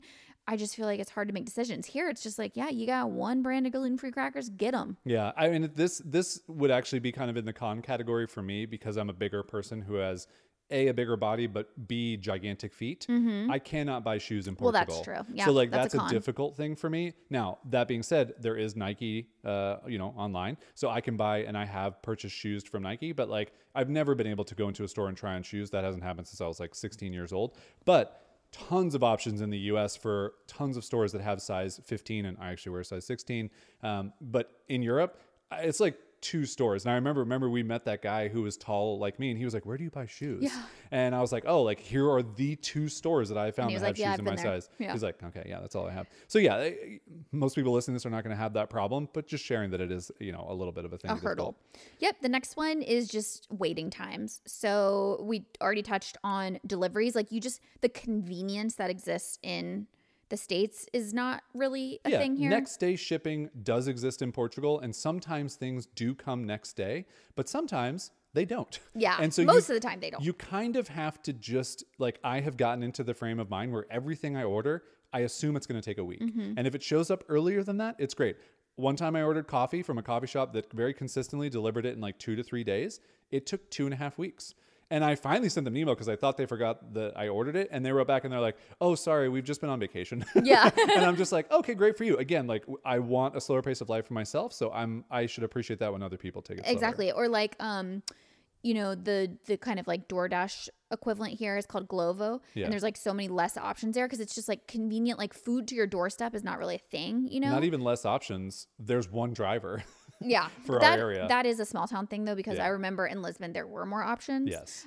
So that's like city life versus more, not country life, but No, just like rural. life. Yeah. But things like Jason was just saying about people being on vacation. So you'll find that with bureaucracy. You'll also find like, listen, if it's Friday afternoon, like after lunch, like you're not going to hear back from the person until the next week, and that's okay. And that the difference there though is you might have that situation, but like when I was buying the car, the salesman that I was in contact with and was talking to for literally 9 months, at 8 p.m. he would write me back. Yeah. And so some Portuguese work late hours and will do that. So it's like, it's just a very different thing. Like some I think people, that particularly is just a sales role though. very much could be, because for sure. I think in general, like if you're like, remember when we took a tour of the school? Yeah. And she was like, okay, I'll email you. And it's like, it was on a Thursday or a Friday, and it's like you don't get the email until the next Monday. Yeah. And that's just fine. Like Yeah, that's absolutely. not, it's just like the immediacy I don't think is quite as much because people recognize that people are out living, not just working. Yeah. But I do find that, like, I don't know, I think it is an extremely like hardworking culture. It's just there's balance there. Yeah. And also like our favorite restaurant, we had a friend in town and we really wanted to take him there. And so I called to make a reservation. They were like, yeah, we're just taking off for winter vacation break, for 2 yeah. weeks or winter break or whatever. So you get a lot of that. Yeah, I think the other big difference is that, and again, we live in a small town, so I think in Lisbon this would feel a little bit different, is that nothing feels fast. Right. So nothing feels like people are in a hurry. Nothing feels like you're trying to get through line as quickly as possible People to get do to the next not person. feel in a hurry. Yeah. And I think it's also just European culture. I mean, we saw this in a lot of places. Again, in big cities, I think things move faster just naturally. But in a lot of the smaller cities that we visited last year, we saw this as well. It's just, yeah, if you're going to have dinner, that's your table for the entire night. Right. They are not trying to get you out of the restaurant fast at all. It is just the culture that, like, when you book that table, that's your table for the entire night. And if you want to leave 1 hour after you got there, they look at you weird. They're like, what? Yeah. I don't understand. Why are you not staying? Which I think goes back to the benefit of less people, Yeah. right? Because it's like less people times a less consumer or capitalistic culture Yeah. is going to equal, you're not trying to turn over tables so fast. Now, I will say What? one frustrating part of that for me, as much as I fight my efficiency brain, I do like to just get my bill and leave at a certain Yeah. time. And so sometimes I'm like, can I have the check? And then like conta. 7 minutes go by and I'm like, I would still like the check. Yeah. I would like to leave. That's just more of like an all-around restaurant. Which thing is sometimes. just, we have found all you have to do is go Yeah. up to the register and ask for the check, and that's fine. All you have to do is It's- just leave and then they'll chase after you. And Yeah, they're like, it's "Hey, do you more wanna on pay?" your schedule than theirs. What I was going to say is I don't think we have this anywhere, but the ticket system.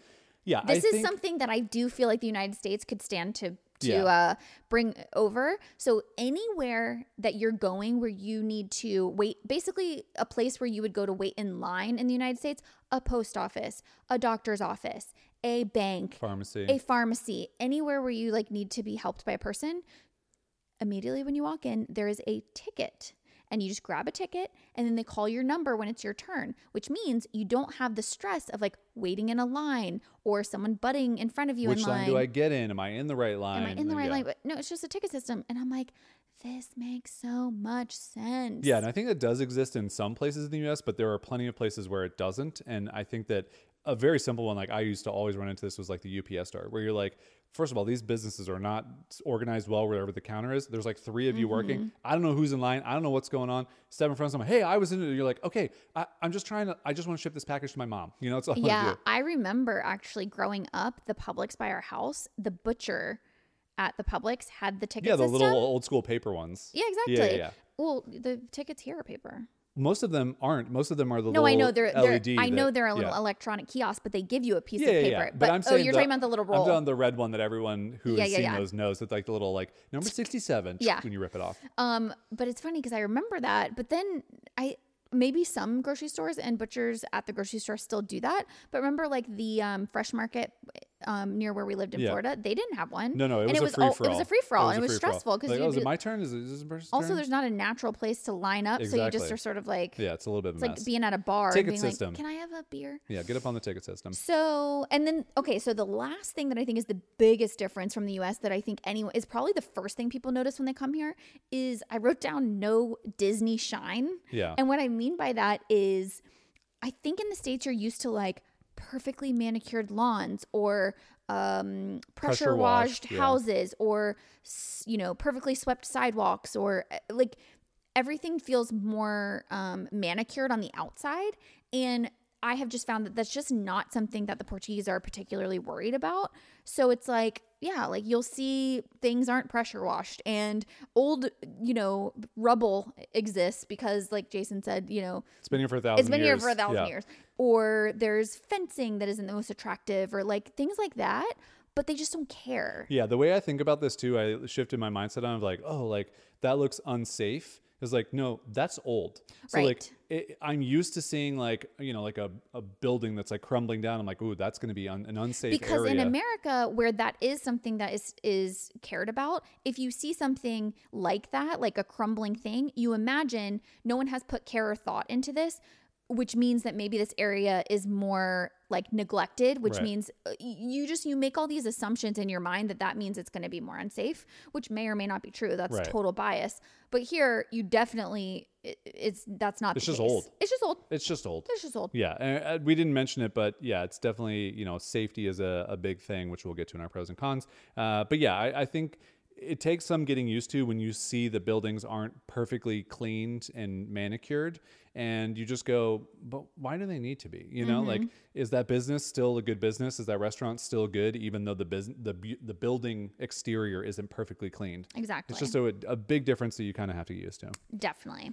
All right, let's go over our biggest pros and cons. Those were all of our categories, so we can round it out here with maybe some rapid fire pros and cons. You want to do that? Yeah, sure. Okay. So I'll start with just adventure. Yeah. So a big pro, we'll go pros first here. This is the exact same reason when people asked us why we moved from California or from Florida to California in 2015.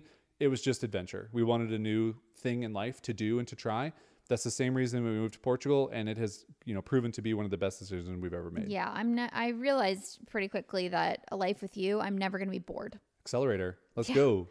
Another huge pro for me is safety. Yeah. Because this is a pro for me, by the way. No, I know. By the way. But it's just not as much. You don't think about it maybe as much as I do, but just, the fact that shootings are not really a thing. Yeah. The fact that just in general crime, especially in our area, is virtually non-existent. Yeah. Like kidnappings, serial killers, all of those kind of awful, terrible things. You just have less of it here. Yeah. So that to me, it gives me a lot of peace of mind, especially as we think about having kids and sending them to school and not having to worry about something happening. Yeah. Of course, you can't prevent everything in life. And that's not to say that anywhere is perfectly safe, but compared to some of the things I feel like you have to worry about in the States. Yeah. It's a big difference. Big pro would be the cultural diversity. Yeah. So just like we're getting immersed in a whole different culture that we've never And not just this experienced. culture, Exactly. but the culture of a lot of our neighbors are different. And we get to ask them things. And what's it like, where you grew up in Belgium and where you grew up in India and where you grew up in like all these different countries is very, both of us get so much value out of that and expanding our worldview. It's like when we lived in Florida, like what's it like growing up in Georgia? What's it like growing up in Florida? Because you're from Florida. Okay, yeah. So we're basically like all from the same place. Yeah, I like that. Just the peacefulness. Another pro is just overall peacefulness that goes along with like the space and the slower pace of life and the nature is just incredible. Yeah. We don't even have it on here, but I would say like the helpfulness of the people. Pretty much every person that I have that. It's one of my favorite parts of Portugal. So I think tell me about it. Okay, great. Yeah. All right, so let's save that. So let's go with cost of living as our last pro to chat about. And this was not necessarily a reason why we moved here. It was not something that we were striving to do, which was to save money, but it is something that has helped. And I think one of the things to mention is that anytime you're going to move, especially to a different country, but even across the country like we did before, there's a lot to be said for the amount of things that you're going to have to buy to like make a house a home, to get yourself set up with all those things. And one of the things I wanted to mention. So you're saying even though you may be saving money, you're also going to have to spend money in the move as no matter what, whether you're moving to a Exactly. country or moving to a different state. Just wanted to clarify what you were saying. Thank you so much. No one knew what I was saying, so it's okay. If you didn't listen to our selling all of our stuff episode and like getting ready to go and travel for a year, we made about $7,500 selling everything in our home that we had before. And I would say that it probably cost us about that amount to put things back into our new home, even though the place that we're renting came furnished. So we would have had to spend more money on like the bigger furniture, beds and couches, but we did still have to buy a TV and like a lot of odds and ends, desks, an outdoor sofa. Yeah. Like, obviously it's not all like necessities. Like I bought a workout bike, things like that. Yeah. But that is what we spent. Yeah. Just, I think it's helpful to share, like, if you're going to do a move like this, there are going to be initial costs that are, can be cost prohibitive, and you just have to think about how to make that work. And so for us, selling all of our stuff was really helpful because it just gave us the money to buy new things. And of course, if you're moving your things across the country, that's a whole different expense of shipping it, et cetera. Let's go over a couple categories where we are saving money living here. And I just thought it would be fun. Yeah. And again, I just want to caveat it. I do not think that it's a good reason. Like the only reason to move here is the cost of living. Yeah, absolutely. And like, again, it kind of bothers me when people talk about it like that. Like I get it and things are expensive in this world, but there's so much more that this country has to offer than just a low cost of living. Yeah. So we save about 25% every month on our rent, and we have a place that's about 2 times bigger than what we had before and way more modern, which is incredible. For utilities, we spend about 50% less every single month on our utilities, and I would say that we ran the air conditioner a fair amount this summer when it was in a hot month and never really saw the bill go up. When we would do this in California, the bill would be like 4 times higher, which is just incredible. We are comparing, because we track all of our finances, these percentages are based on the average from 2020 and 2021. Yeah. So I don't even know how much it's gone up in 2 years, but we all know with U.S. inflation, things have gone up. So, we're comparing 2023 Portugal to 2020 and 2021 U.S. Food. So it's about 25% less in overall spend for us. We still do our prepared meals here, which is something we've done forever. And this could always be so much cheaper. I mean, you could... Yeah, we spend a lot on food. Yeah, you could not eat out very much. You could go to the grocery store. You would save a ton of money. You could also do that in the U.S. Like, I think they're very comparable, but I do believe it's about 25% less.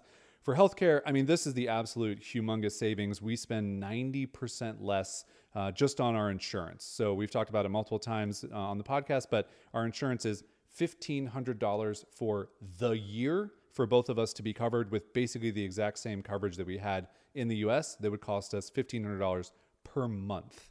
So it is a huge savings. I also mentioned the difference in like just my MRI. 65, call it dollars, versus 1,800. Or when I went to the farmacia and bought an inhaler, and I could literally buy it over the counter for $3.50. That's €3.50, which was incredible. And then, just wanted to mention, like, buying a car here. I would say that buying a used car in Portugal is probably a little bit more expensive. That is something that we knew when we moved here. Our cost was kind of identical just because of the kind of car that we bought, but the insurance was 30% less. And a huge thing that I love that we found out that we didn't know, there's no yearly registration where you have to like pay a fee every single year to like keep a little tag on your license plate. The car is just registered to you when you buy it. And then when you sell it, the registration transfers and you don't have to do anything. And is the car thing because they don't manufacture cars here? Exactly. They have to import all the cars, so they have to pay that fee. Got it. So, yeah. Cool. So those are our pros. You want to talk about our cons?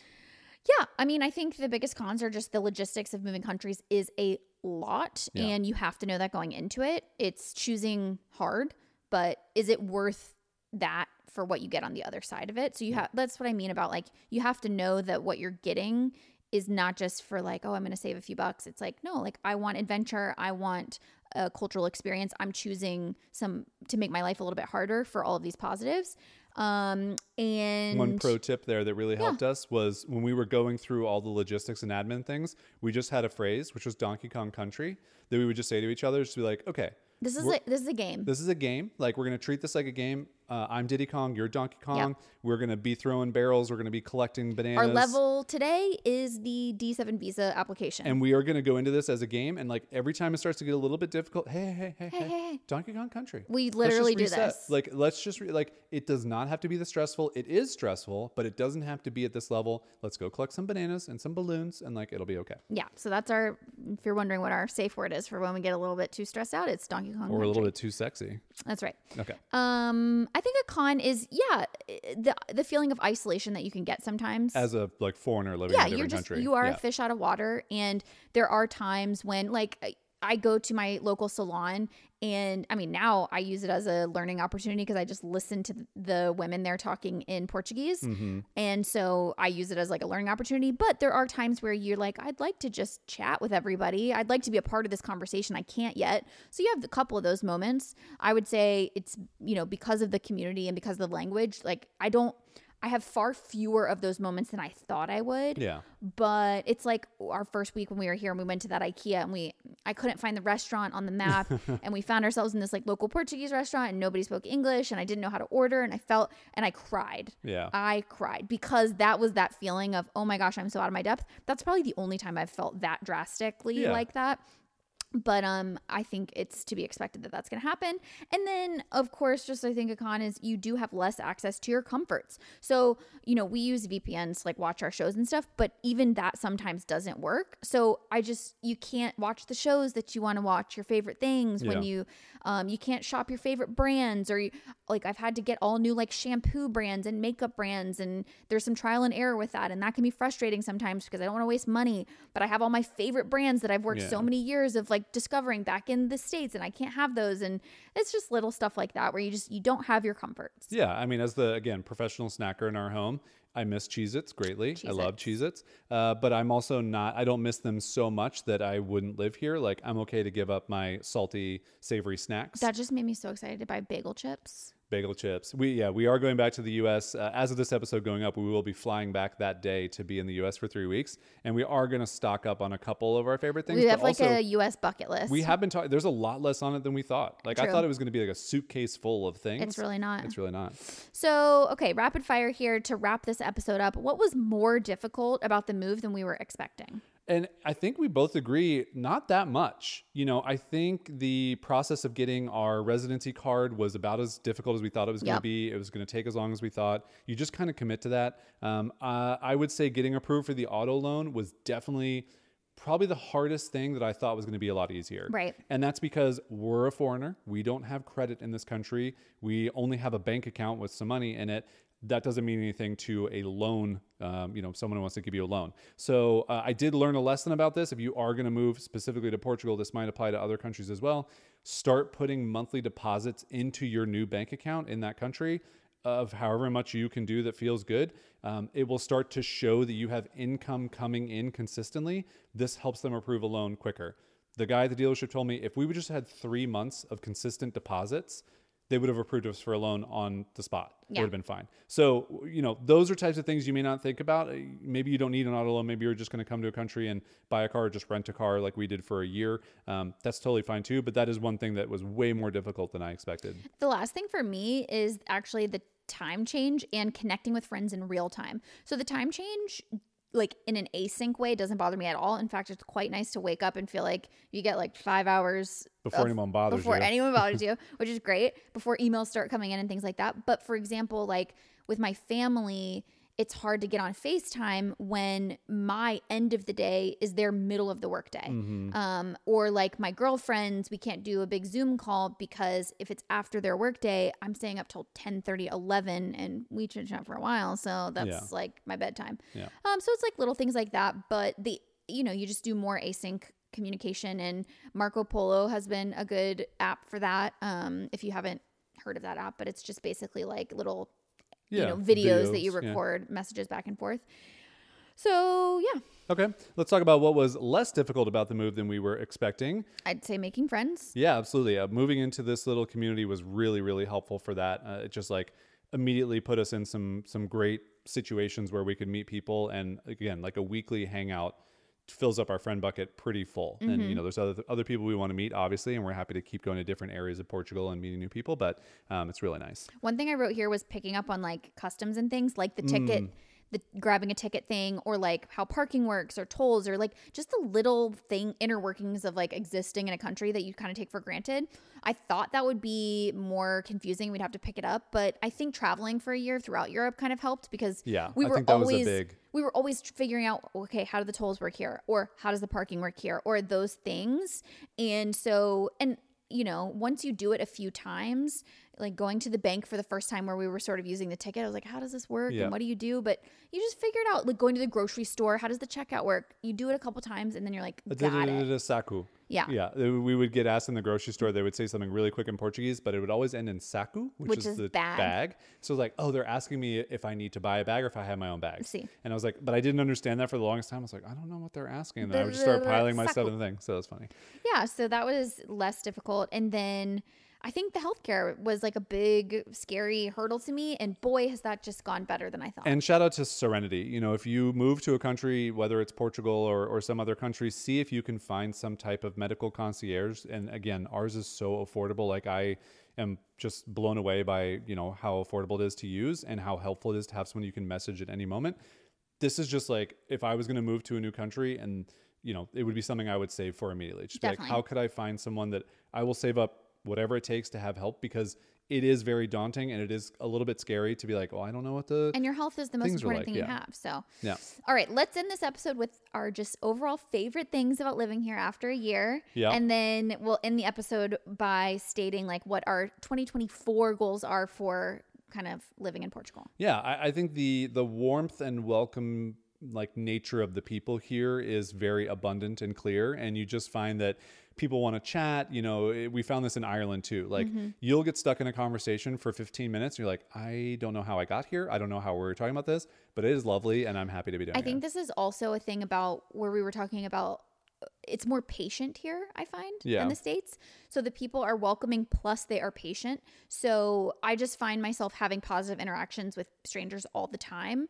And that could also be a little bit of you're looking for that because you're feeling like a fish out of water. So maybe you pay attention to it more. Yeah. I bet in the States I had just as many positive interactions. But for me personally, Portugal, the people here are just so warm and welcoming as a culture. Yeah. I mean, even like our Portuguese teacher is like, if you're in a situation, just call me on WhatsApp and I will help translate. And we're like, this is amazing. Like, what a lovely thing to offer. You wrote down here all the mundane parts of life. I don't know if this is Portugal specific, but I just think one of the major favorite things of making a big life change like this and a leap is, I'm getting to my middle 30s now. Nice. And I feel like I'm at that stage in life where you've been an adult for a while. And I see how people could very easily get an itch of like, life is feeling mundane. Life is starting to feel like just a cycle of the same day over and over again. And I think by switching it up so drastically, it makes me have just this excitement for life where even the smallest things, going to the grocery store still feels exciting. Going to a bank still feels exciting because it's a challenge and it's something new. And my brain particularly really likes novelty. So I just think, yeah, that's a positive for me. I'll tell you, it's a adventure for me every time I go to the grocery store. Are they going to have lemon poppy seed muffins? It's like a roller coaster ride every single time. And sometimes I go and the roller coaster is out of commission. They don't have them. Sometimes they do though. And boy, I feel like I won the lottery. Yep. The muffin lottery. The muffin lottery. Another favorite part is definitely the kind of like space and nature of Portugal. You know, as we mentioned, 10 million people live here. I mean, I think the majority of those people live in Lisbon, the Algarve, and in Porto, which is kind of like the north, the middle, and the south, the bigger areas. And so for our area that we chose here on the Silver Coast, it does not feel like houses are stacked on top of each other. It does not feel like you're, you know, bumping into people all the time and there's lots of traffic on the roads. Like it feels like there's a lot of open space. And obviously we live by the ocean. So just like seeing the ocean is so beautiful every day. And you just see lots of farmland. You see vineyards. There's a lot of protected agricultural So much land. protected agriculture. Our area is actually very agricultural. Like I said, you see farms, you see vineyards, you see valleys, you see these like cliffs that look like dinosaurs roamed, and they did. You see forests. I just love the nature here, and it's one of my favorite parts. Yeah. And then I think the last thing that we had on the list here was just the safety and the peace of mind. Yeah. And this for me, you know, when our friend was visiting here and we were kind of showing him everything, I was just like, I wish I could very easily explain to you how much less overall stress about just everything I feel living here. Completely. Like, I mean, I don't ever worry about anything. I don't think that it is a coincidence that I am the least anxious I've ever been in my entire life. I know some of that is just a natural part of like healing my anxiety and making intentional choices for that. And then also a year of travel, which really took me out of my comfort zone, I think helped a lot. But ending that journey by living in a place that just these natural stressors are much lower, it just makes me so happy. Yeah. Okay, let's talk about looking forward in 2024. What are our intentions for deepening our love of this little country? Well, I wrote language goals ? Because I wanted to ask you. Yeah. Knowing where we are in our language journey. I know. You're trying to be an accelerator here, and I'm trying to be a brake for one of the first times in our relationship. No, I'm not. You're like, I think I should probably double up my lessons, and I should do this and that. I just want to keep going week by week. Okay. I want to not have homework. I want to watch shows in Portuguese. I want to continue trying to have conversations in Portuguese, but I am not trying to like... You're happy with the pace. I love the pace. Great. I just meant goal by like, you kind of said by the end of this year, if you could... Have a conversation in a cafe. Yes. And like order a coffee. Yes. And I feel like I could do that. Yes, you could. I don't feel, and again, this is the problem though, is like when you can say a sentence that's maybe not like just like, you know, bom dia, tudo bem, and then like it stops there. But when you can say like, can I have a coffee? And like, can I have a black coffee? And they're like, oh, you speak Portuguese. Then they go, of course. And you're like, okay, this is all I had. This is all I was prepared to bring to this. But I wanted to ask you, if that was your benchmark for the end of this year, what do you think your benchmark will be for the end of next year, language-wise? I think for the end of next year, my goal would be that we could, I think the easiest way to quantify this is we could have an entire lesson in Portuguese with Anna. Yeah. Entire lesson. Completely. We may have to ask her to repeat. So diga, like, sorry, like, can you repeat that? And even us talking to her as well. Exactly. Okay. I think that's a great goal. Exatamente. Okay. And then... Is that fine for your goals? Because I'm kind of just like hijacking the goals. Okay. That's my goal too. You can learn a whole separate language if you want. Just don't bring me on board. No, I'm going to definitely at some point, I'm just going to leave you in the dust. But for now, I'm totally happy fine. to be equal footing. Also, like I think this is a great part about a relationship. Like the admin tasks of our life, I think I kind of like leave you in the dust. Like I take care of most of those things and it's perfectly fine. You still can speak the language of admin tasks and you can absolutely help, but I take on the bulk of it. I'm not a group leader. Exactly. I'm happy for you to be the more fluent Portuguese speaker in our relationship. And I have like 25% of what you have. I'm still able. Yeah. I can still hang, but like I'm not keeping up. You know? I think that's just smart it's called playing to your strengths. Exactly. I feel like in our relationship, how we work is like whoever is most passionate about that thing or most gifted in that thing, it just makes sense for them to take the lead. And also if they don't mind doing it. Like I don't mind doing the majority of the admin tasks. Yeah, exactly. Because I'm just happy to be like, great, this is like little check boxes for my brain and I'm happy to do it. And I like taking the lead on the language because it adds value to my life. Wonderful. So I think a goal for me would be to also now pepper in next year. I would like to learn more Portuguese history. Yeah. I would like to learn more Portuguese politics. I'm actually fine if you want to put together a keynote of what you learn, but like fun with like little animations and put it on the big screen and you could like teach a class. I'll show up. Like a book report? Yeah, okay. I'll show up. But it's got to be fun though. I could be into that. Okay. And then be braver in trying Portuguese food. Yeah, we definitely do want to both do that. And I think now we're ready. Yeah. This is, again, it's not a knock on the Portuguese cuisine. Again, I liken it to my analogy of barbecue in the South and the States. like sometimes it's just not going to be for you. And so like a fish heavy cuisine or, a meat heavy cuisine, A pulpo. octopus, we're going to try, and we're definitely want to try some of the more like traditional dishes too. But also like there is just some reality to like, but like we just don't like those types of foods, Right. It's like someone who doesn't like pasta. Like they're going to go to Italy and be like, this isn't that great. No, it doesn't exist. Yeah, I brought it up. It doesn't exist. And then finally, potentially traveling more within the country. Like maybe go to the Azores, maybe go to Madeira. The islands, yeah. Yeah, I think we definitely want to get up to see Porto. We want to see kind of areas in between. I would love to get back to the Douro Valley, which is the wine region. So beautiful. There's lots of areas in Portugal that we want to visit. And so I think next year it's just about making the intention that that's going to be part of our year. This year was just, let's do everything on as easy mode as possible because it is hard to live in a new country. Great, we did that. Next year we can pepper in some travel. Yeah. Woo! Okay, Wow, we are not going to wow. have a Calm Business Confidential this episode because we went very long, Yeah. but we hope it was interesting. I mean, we like sharing our journey. This was a big life change for us, but man, is it just something that we are so grateful that we took the leap on because our lives are different because of it and happier because of it. And I just feel grateful that this place exists. I feel grateful we found this neighborhood. Yeah. I feel grateful that we've had as easy a transition as I think possible. Absolutely. And I think for anybody who's listening to this, whether it's Portugal or it's just some other place, moving across your country, moving to a new country, moving halfway across the world, I think that if you can make that decision in your life, you absolutely should. Nothing is permanent. You could always move back. You could always go back to your place where you grew up or whatever.